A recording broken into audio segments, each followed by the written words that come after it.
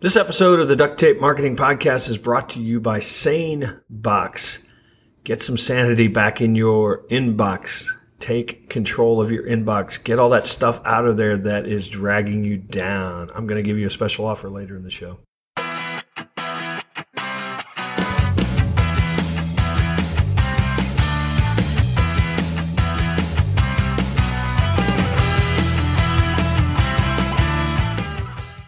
Hello and welcome to another episode of the Duct Tape Marketing Podcast. This is John Jantsch and my guest today is Jeff Goins. He's an author, blogger, and speaker, founder of an organization called Tribe Writers, an online community for writers, and he is the author of a new book we're going to talk about today called Real Artists Don't Starve, Timeless Strategies for Thriving in the New Creative Age. So Jeff, thanks for joining us.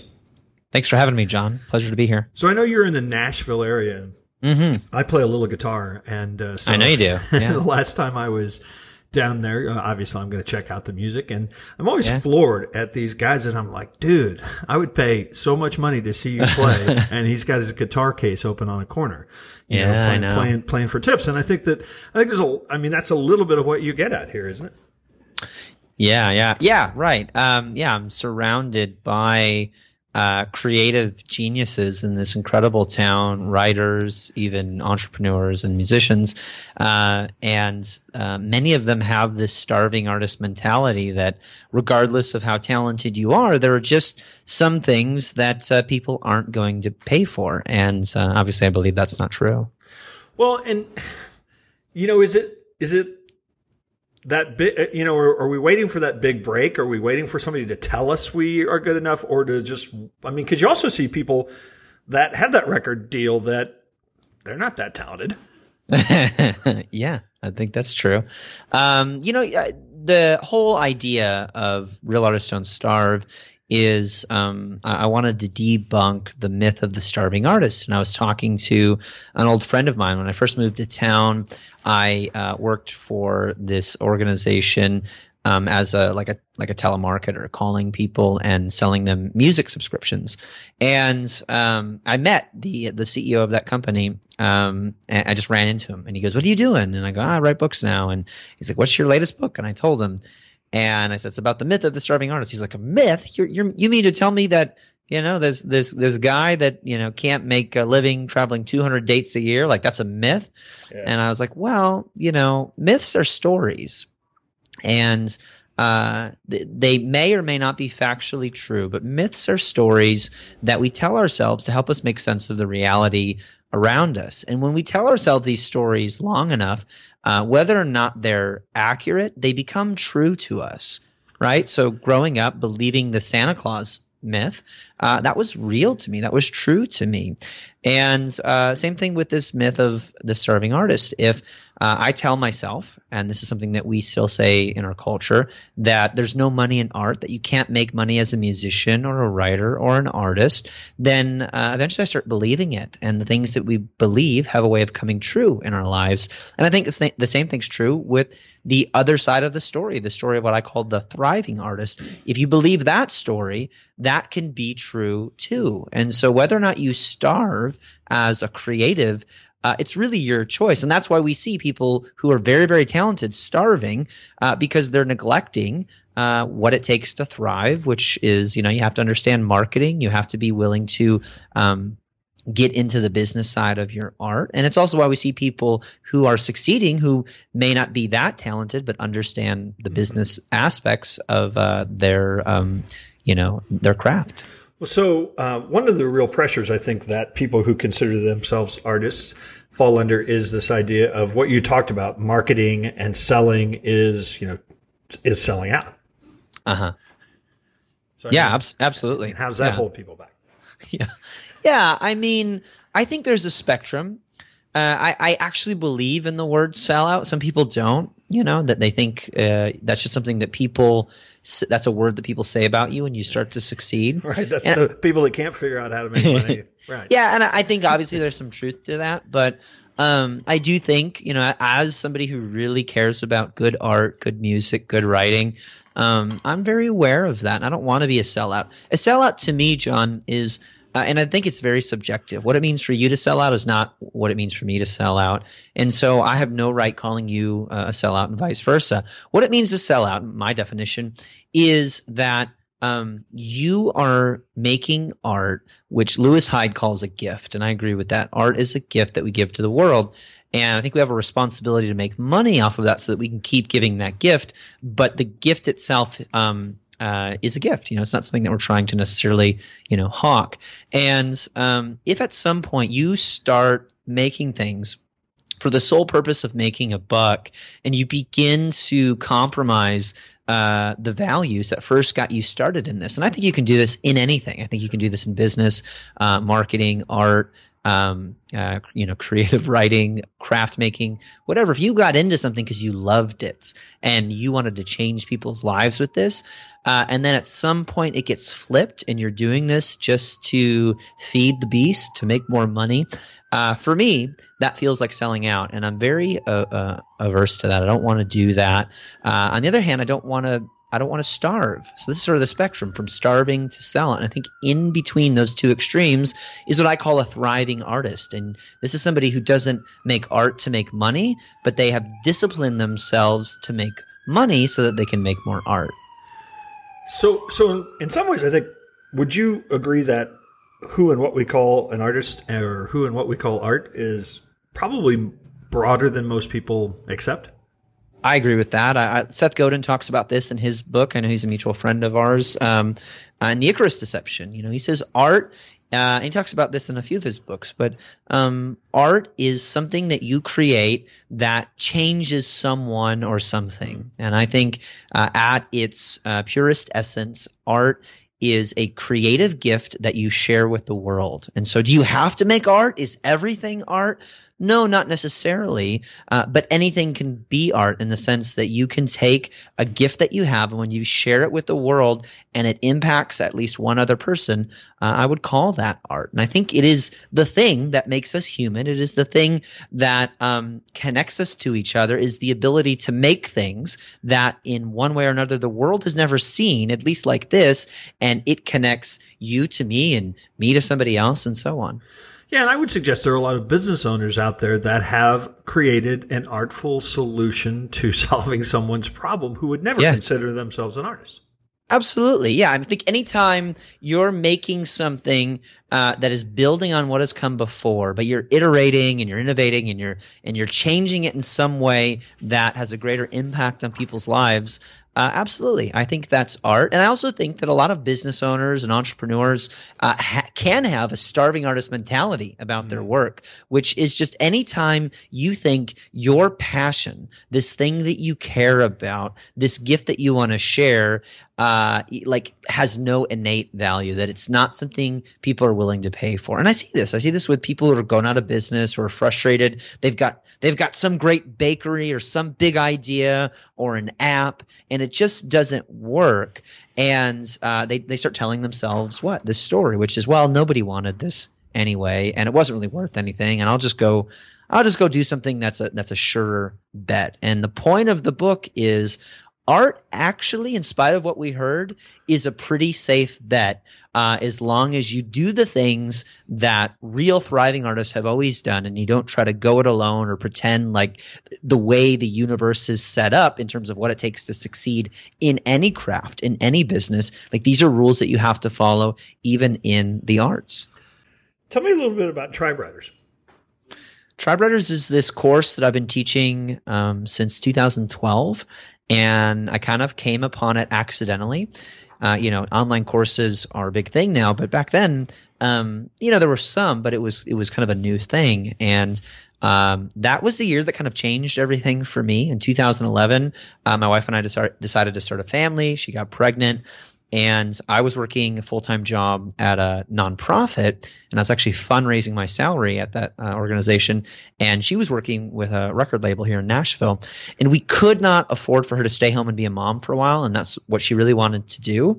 And so I was trying to figure this out, and I'd started the blog at this point. I started writing about my own journey as a writer. And it was just kind of this experiment. I was writing every day on it, just trying to share my ideas with the world. And it had grown to tens of thousands of subscribers. And people kept talking about how to make money online. And I had never had any luck with this, but it was something that was interesting to me. And so I wrote an ebook called You Are a Writer. And at the end of it was just my journey of how I started this blog, built an audience, and I'd actually just signed my first book deal, which wasn't a ton of money, but it, obviously was a big deal, gave me a lot of confidence. And so I'd done some things that writers, want to do, build an audience, get published. And so then I wrote this other book. Actually, while I was waiting for my first traditionally published book to come out, I wrote a second self-published book in between turning the manuscript in and it coming out because I needed to make some money. And I just self-published it. And it's called You Are a Writer, so Start Acting Like One. And it was just my journey. It was this short little book, like 20,000 words. And I published it in 2012 and put like my email address at the back of the book. And 10,000 people bought that book and started emailing me at the address asking questions.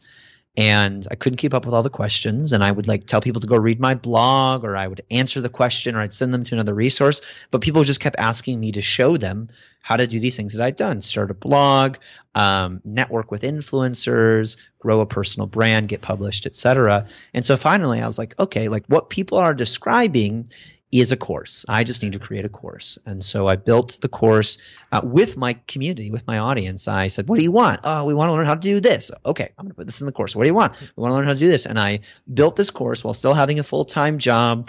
At the end of each night, I'd put my son down for bed. I would sneak through his nursery, and I'd go into my home office, and I would whisper into the microphone these lesson plans. And I would do this every night from like 11 at night to midnight. And it took months, and I built this course and launched it. And in about a week, I made practically my salary for the year. And I thought that was like an anomaly. So, I went through the course. I taught people the material. 8 weeks later, I launched it again. Same thing, made even more money. And by the end of the year, my wife had quit her job, and I was getting ready to quit my job. And I've been doing it ever since, writing books and teaching writers how to succeed. That's an awesome story. Thanks for sharing that. One of the themes in the book, and I've actually heard this from other folks, this idea of being an artist doesn't mean that every word that comes from your mouth and every brushstroke is something original. Yeah, steal like an artist, that Austin Kleon thing. Love that. There's an old quote that I am particularly fond of by a guy named Will Durant, who's a historian, and he says, nothing is new except arrangement. Mm-hmm. And so in the book, the rule, and there's 12 rules in the book for how to not starve and how to be a thriving artist in whatever your vocation is. The idea here is the rule is don't try to be original. So many creative people, particularly young ones, I think, are trying to be original. They're moving to a cabin in the woods to write a book. They're sitting in their basement trying to write a song. They're going someplace by themselves trying to come up with an original idea. And the irony here is all of their heroes, all of the world's most creative minds throughout history did the exact opposite of this. They stole from their influences. They borrowed the best ideas from their predecessors, and then they rearranged them, they built on them, and then they shared them with the world. And when I talk about this, people are like, you don't really mean steal. You mean, like learn from. And I go, well, I don't know about that. There's this story where Steve Jobs calls Bill Gates and he's mad at him because Windows had just come out, and Windows, as you may remember, John, looked a lot like the operating system for the first Macintosh. Sure. And Steve Jobs was mad at Bill Gates. And he said, "You stole from us." And Bill Gates said, "What are you talking about? I stole from you." He goes, "You stole from us. Windows, it looks just like the Mac." And he goes, "Hang on a second, Steve. The way I see it is we both had a rich neighbor named Xerox. And when I broke in to steal his VCR, I saw that you had already stolen his television." And what he's referring to is, back in the day, Xerox would let people come in and look at all their stuff. And Steve Jobs brought the entire Mac team in there and copied so many. They had basically invented the mouse and this graphic user interface, and they co-opted all that stuff. And they stole from a bunch of other people, and they rearranged it into something that looked original to them, but they were building on the work that had come before them, which is the only way we do great work. And I think it's Austin who says this, where, if you steal from one person, you're a thief, you're a copycat. That's plagiarism. Don't do that. But when you steal from many people, now you're an artist. Let me ask you a question. How many emails do you have in your inbox right now? 100, 1,000, 10,000? But you can't just delete them all. There has to be a way to take your inbox back over. If it's running your life, there was a point in my business where I felt like all I did was delete email. And then I found a tool called SaneBox. It really allows you to take back control of your inbox, of your email. It starts off by taking everything you've got in there today and figuring out what's important, what's not important, and creating folders and places for it to go that in some cases you'll never see again, but in other cases you can quickly check. There's also tools in there to remind you when you need to follow up on an email. It's actually incredibly accurate, and I have worked with the folks at SaneBox to get you a discount, my listeners. So if you visit SaneBox, that's SaneBox.com/duct tape, you're going to find that you can get a $25 discount just because you are a listener of this show. Again, that's SaneBox, SaneBox.com/duct tape. One of the other themes that I love, practice in public. I think there are a whole lot of people that think they have to practice behind closed doors and figure it all out and then come out to the world and say, here it is. And I from the very beginning, get-go of my business, I said, I'm a speaker, I'm an author, I'm a consultant, and I'm going to go out and consult, and I'm going to write, and I'm going to speak, and maybe I'll actually become one of those things. I love that. Yeah. And I don't think you fake it till you make it, but I do think you believe it till you become it. And this journey takes faith of becoming an artist, an entrepreneur, something that you are not yet but want to be. It takes a little bit of faith, and it also takes a lot of practice. And my friend Brian Harris calls this learning out loud. He said, don't wait to be the expert. If you want to start a blog, build a business, you can do this honestly and basically share what you're learning as you're learning it. I remember the first time I was hired as a consultant by one of my friends, and he paid me $1,500 for an afternoon. And, I would, at the time I was making like $12 an hour. So this was quite a raise. And I sat down with him and I said, what do you want to focus on? He goes, I want to focus on focusing. And I said, okay, we could do that.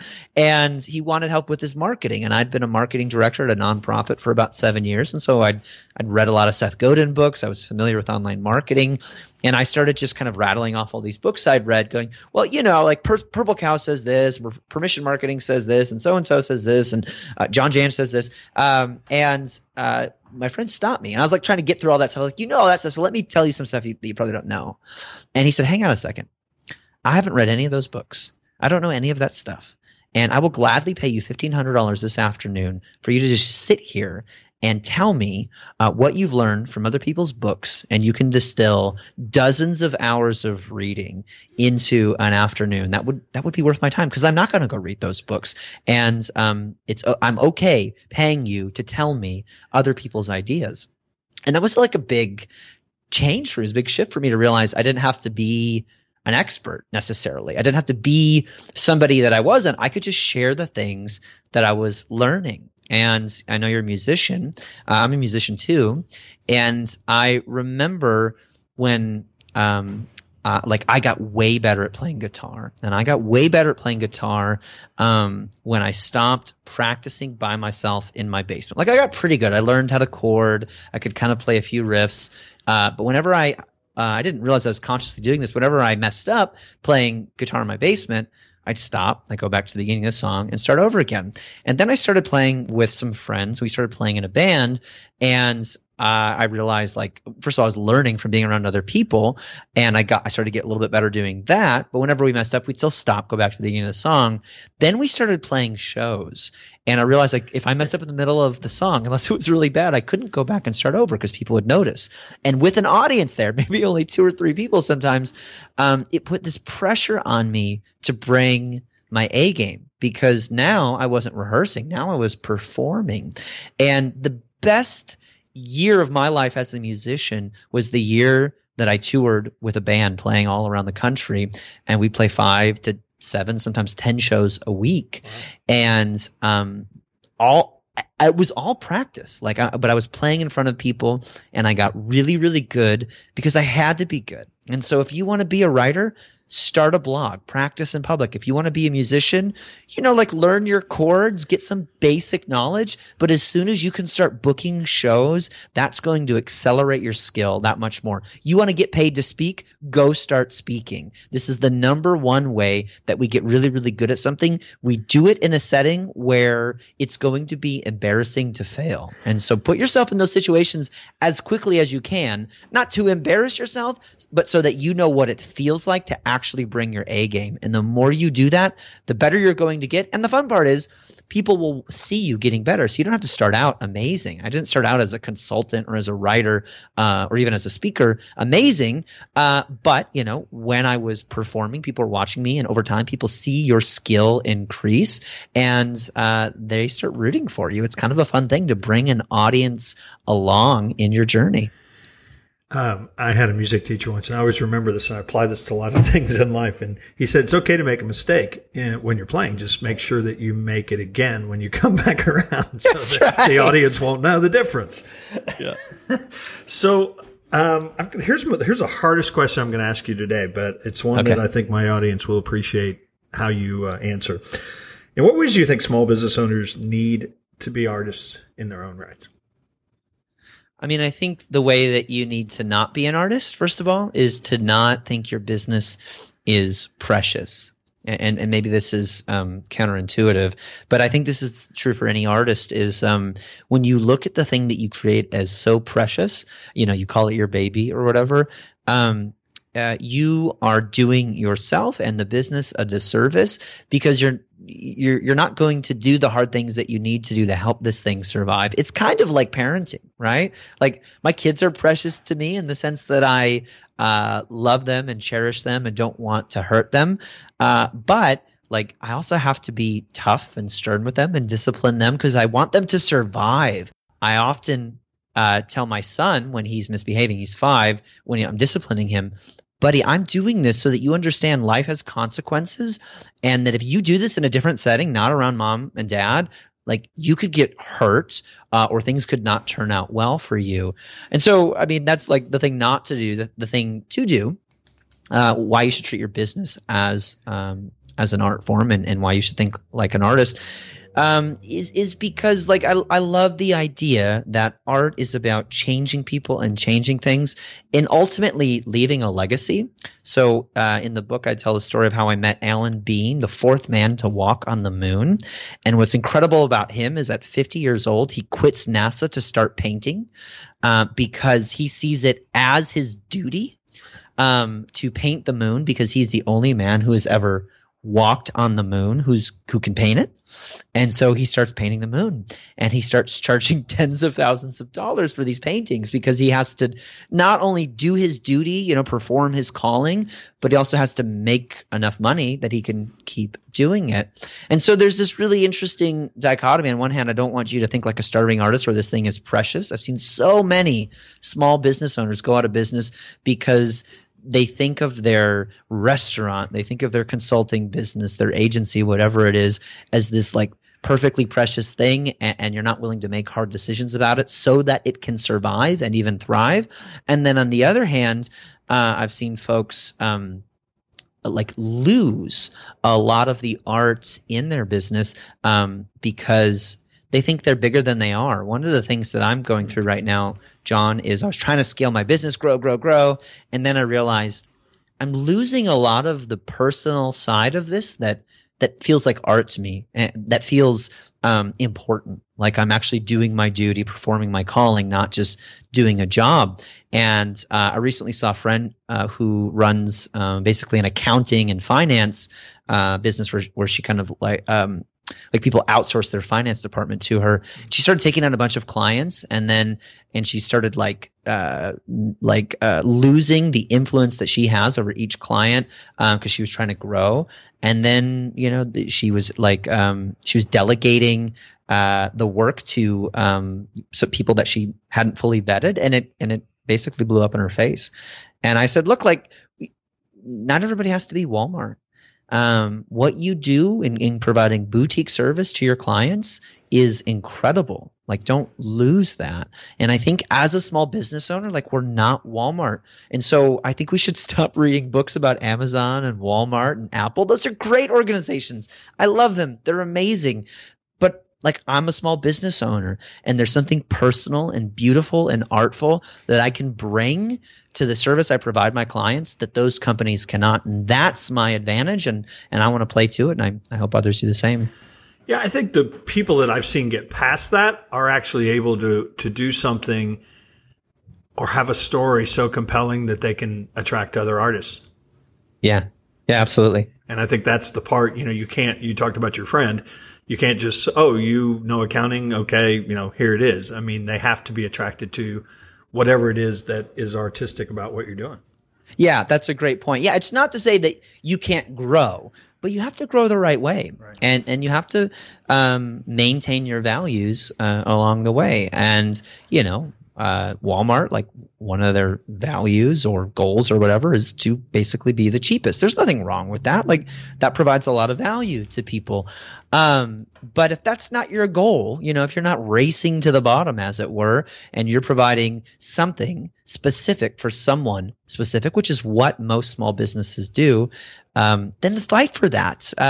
In the book, I talk about having the right kind of stubbornness.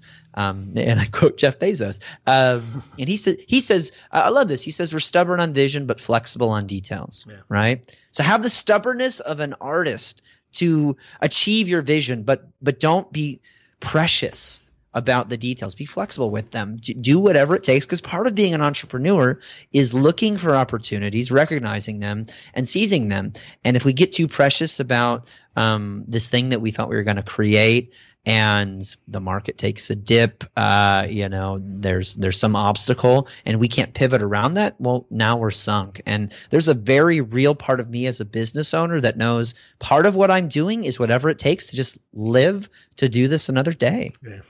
Amen to that. Jeff, where can people find more about you and obviously Tribe Writers and Real Artists Don't Starve and anything else you want to share?